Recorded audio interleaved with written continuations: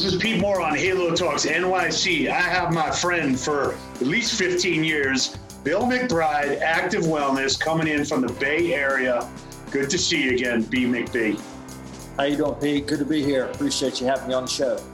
Excellent. So in addition to your accolades as being on the most webinar expert panels over the last 6 months, why don't you give our audience a little bit of an update on where you're devoting most of your time as we go through this great reset?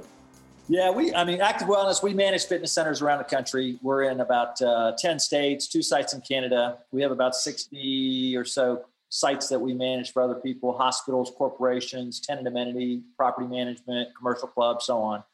And we've only got about 10 sites that are doing any kind of business at all. So the majority of our stuff is shuttered, just like a lot of other people. All of our corporate stuff shuttered. So we're fighting the fight just like everybody else. And then I do a little bit of consulting with some of my friends and their clubs along the way.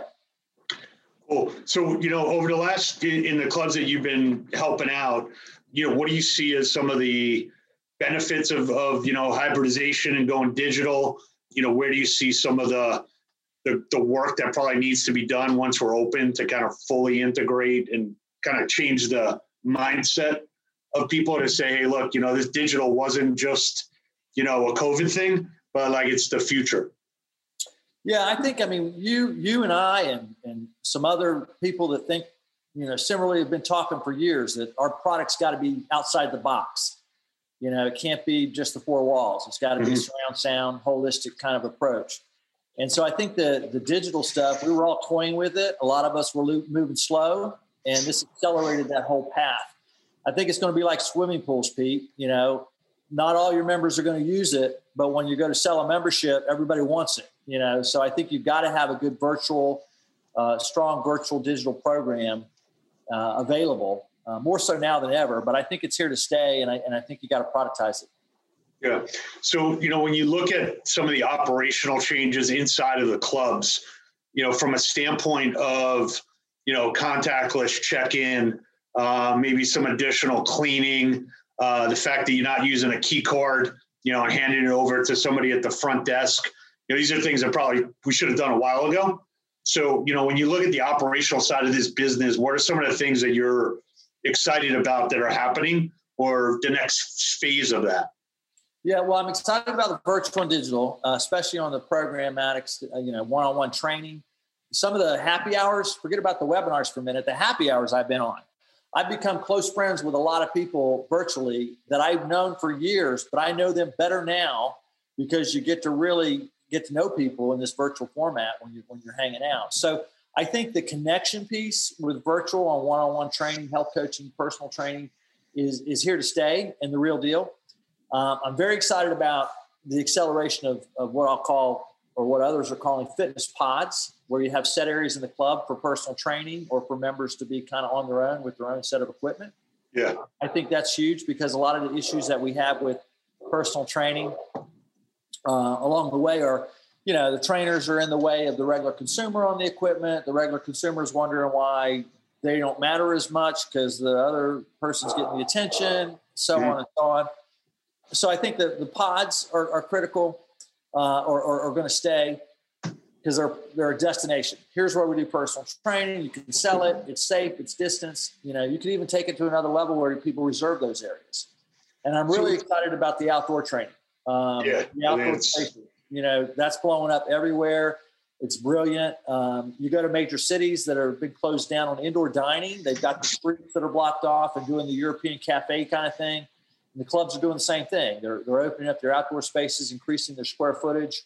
And but I think you got to do it right. I think you got to do it as a destination. I think you got to do it thinking, most of the year that you can be out there, cooling, heating, ventilation, curbside appeal, planters, whatever. You got to make it look good and be a destination. Yeah, it's interesting. I was talking to a couple of club operators, and they were saying, "Well, I don't know if I have permission to put up a tent or put it, workout equipment in the parking lot. Maybe that's something that people should work into their leases. There is some dedicated space that's actually out front instead of in in the back or in like on a side street or, entrance to a mall or something. I do think that's really interesting and shouldn't be just a Band-Aid for COVID. I think it should be, full time and put in the heaters, and so on and so forth. So that's a great point. As you think about, how long it's going to take to kind of get back, assume we got a vaccine in a couple of weeks, April comes, May comes, people have invested a fair amount of money in their at home.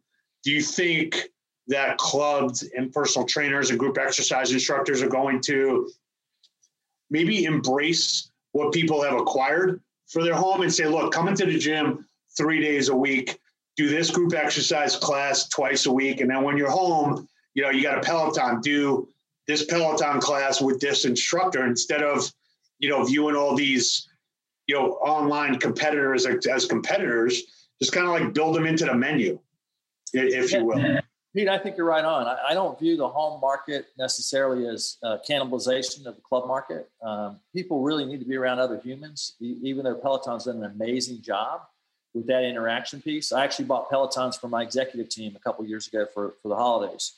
So I think that's it. You got to bake in a holistic approach. Use your MyZone belt outside, use your Peloton, use the weights, hike, all of it incorporated into that program. But what people are saying is they want to be back with other human beings and that social connection. Like I do a lot of speaking, as do you, and there's nothing like a live audience. The energy that you get as a speaker, the energy the audience gets, there's a communication there and an energy there that no matter how well you do virtual, you can't get that same thing. So human socialization and touch is not going anywhere. So I think you're right. You bake it into the whole program. Yeah. So, from a standpoint of the groups that have a lot of private equity capital, they're not pulling the plug on anything.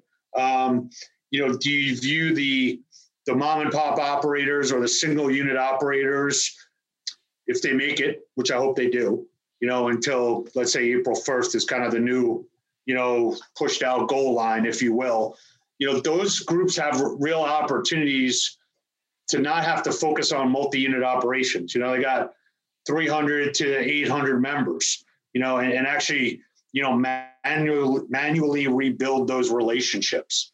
So do you view that, localization as, the key to their success? And, some of these other operators have got institutional debt and institutional private equity. At the end of the day, thinking small and basically protecting your base, you will survive. Yeah. Your take on that? I think, you saw today, you fit filed Chapter 11 today and all the others, these Chapter 11s are, strategic, letting people repurpose their debt and get out of their bad leases and deals, and they'll survive. The big operator is going to survive well. If you can make it through from a cash flow standpoint and survive, I think that the small independent operators or even the large independent operators have an advantage because the local hometown favorites, they can play upon that. I'm local in my community. They can do the community outreach more effectively because an owner operator, is going to be stronger at that than a typical general manager that's an employee. I mean, it's just you've got that ownership thing that your life's on the line with your business. So I think you're right on that there is a strategic advantage for independents if they can survive with the cash. And right now, cash flow is everything. Yeah. There's a lot of small gyms that unless there's another round of stimulus or some other magic bullet, they're just not going to make it. And it's really unfortunate because some of them have, their homes on the line and other things. But in my opinion, and you may agree or disagree, I'm not sure where you stand on it, the last several years, supply has outstripped demand a bit. Yes. The net membership of every box, if you average them, has gone down a bit over the last 5-6 years. And so, there is some correction here that the industry may come out stronger with a, 25-30% reduction in sites. IRSA data right now says that 15% of the clubs, commercial clubs, and that counts studios because MindBody and the other member management software were in it, 15% are permanently closed, with another 10 to 15% potential. So, I mean, we're looking at a 25 to 30% contraction, and I think it could be even a little higher. So let's pivot towards talking about the industry. I've been to 20 IRSAs. You've probably been to at least 20. Maybe you got a couple on me.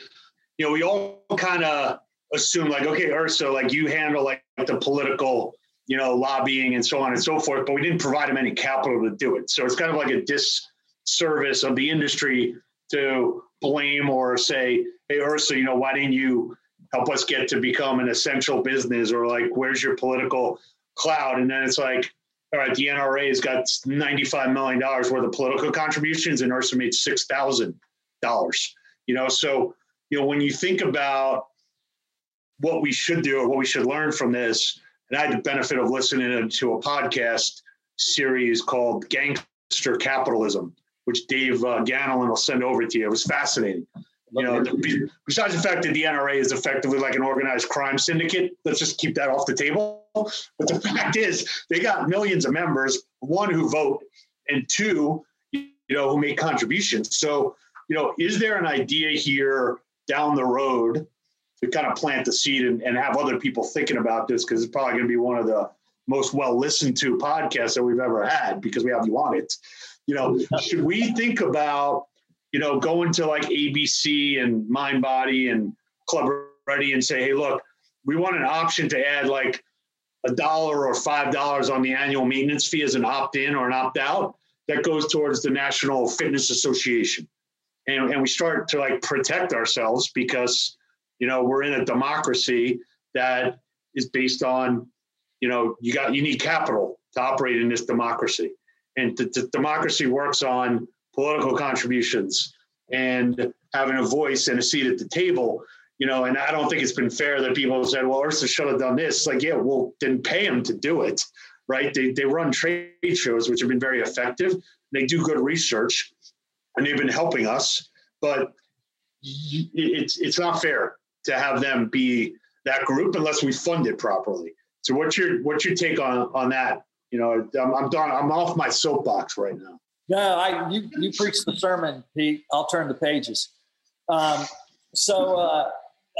you're right on. If we could get more money into that bucket, and what some operators do is they just go, hey, I'm going to let the big players take care of that, and I'll ride the coattails, and we all got to be involved. The difference between one owner donating versus an NRA member, of course, is an individual contribution based on personal liberties and rights that you feel strongly about. You've got a very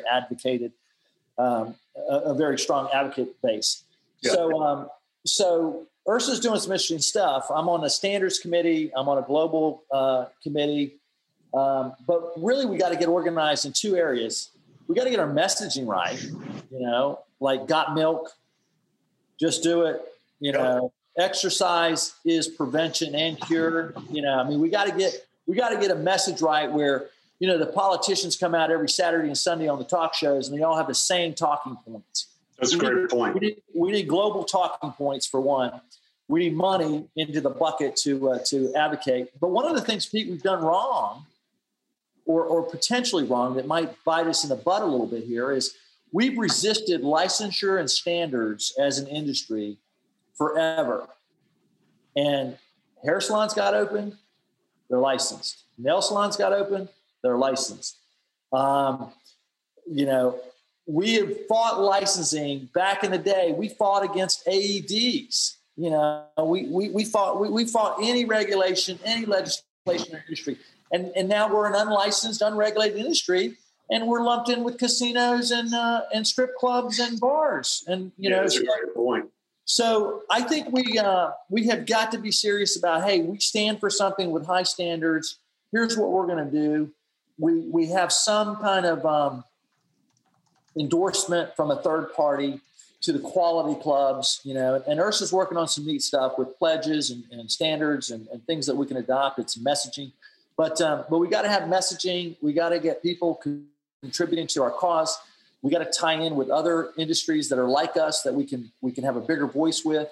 But we have to face the fact that we're not going to be trusted unless we're of a high caliber in our standard of care. I mean, one idea I had, we might as well just get it on, on the airwaves here, is if we could tie in the health-related flexible spending accounts and make that as pre-tax dollars, and then go to Peloton, and if you buy a Peloton bike or you buy a Nautilus or you buy a, any piece of equipment or any subscription that you have that's related to your health, that gets bundled into the healthcare spending bucket, then I think we're in alignment with those groups, and then they can be part of this, political action committee or movement, if you will. So I think I agree with you. If we can think bigger about who actually has the same objectives that we do, which they're all to benefit members getting healthy and reducing healthcare costs. And oh, by the way, we run a profitable business that facilitates that. So I feel like a lot of it, is what you're saying is like, let's change the conversation and let's show up with bigger players as like a, syndicate, if you will. Yeah, and HRSA, had two bills that they've been pushing for years, FIT and WHIP, and FIT was exactly that there's a tax break, pre-tax dollars for fitness equipment, athletic programs, health club memberships, but think about every apparel, Lululemon consumers are usually very active. People that buy tennis rackets typically play at or have a membership somewhere as well. Yeah. So the Sporting Good Manufacturers Association will be a great association for our industry to partner with regard to this common consumer. Who are the same consumers that we all share, and how do we leverage that to grow the pie? Yeah, that's a great point. So we love to be helpful in that in whatever capacity that we can. So over the next couple of months, what are you helping people line up? Whether it's from, think about your club is going through like a grand opening, if you will, or almost like a pre-sale. So what are some of the, a couple of tidbits of advice that you got out into the universe? Yeah. I mean, my crystal ball is a little cloudy right now. I think you got to look at it like a consultant. You got to go through every transaction, every GL, account and really lean up and run as lean as you can without sacrificing safety and service. Yeah. And then you've got to look at how you're going to be innovative. And innovation doesn't need to be, something brand new technology, but how can you do better and different and expand? And so I think the how you lay out your facility, the outdoor, the virtual, the communication and messaging, those are all critical. But we've got to have credibility with our consumer base that we're safe and that we're committed and that we're in it together to survive. I'm a big fan of the MXM medallia. Yeah, sure. Number 3 stuff, and not only does that give you the voice of the customer so you can be in communication and have an intimate relationship and dialogue, but you can get, they have an opportunity on there where you can, get a Google rating. You can have a referral program all baked into the platform. So it's not only an expense, but it's a revenue lead generation tool as well. And so I think you got to listen to the customer. And the point of that is the voice of the customer. You got to be in communication with the customer because people aren't going to come back if they think you're doing a halfway job on it. And so you got to talk to them and communicate and be transparent. And we've been talking transparency for a couple of years, but now it's more important than ever. Yeah. And we were having a conversation earlier about, your sleeper members and, the old adage in this industry was, don't wake up a sleeping giant.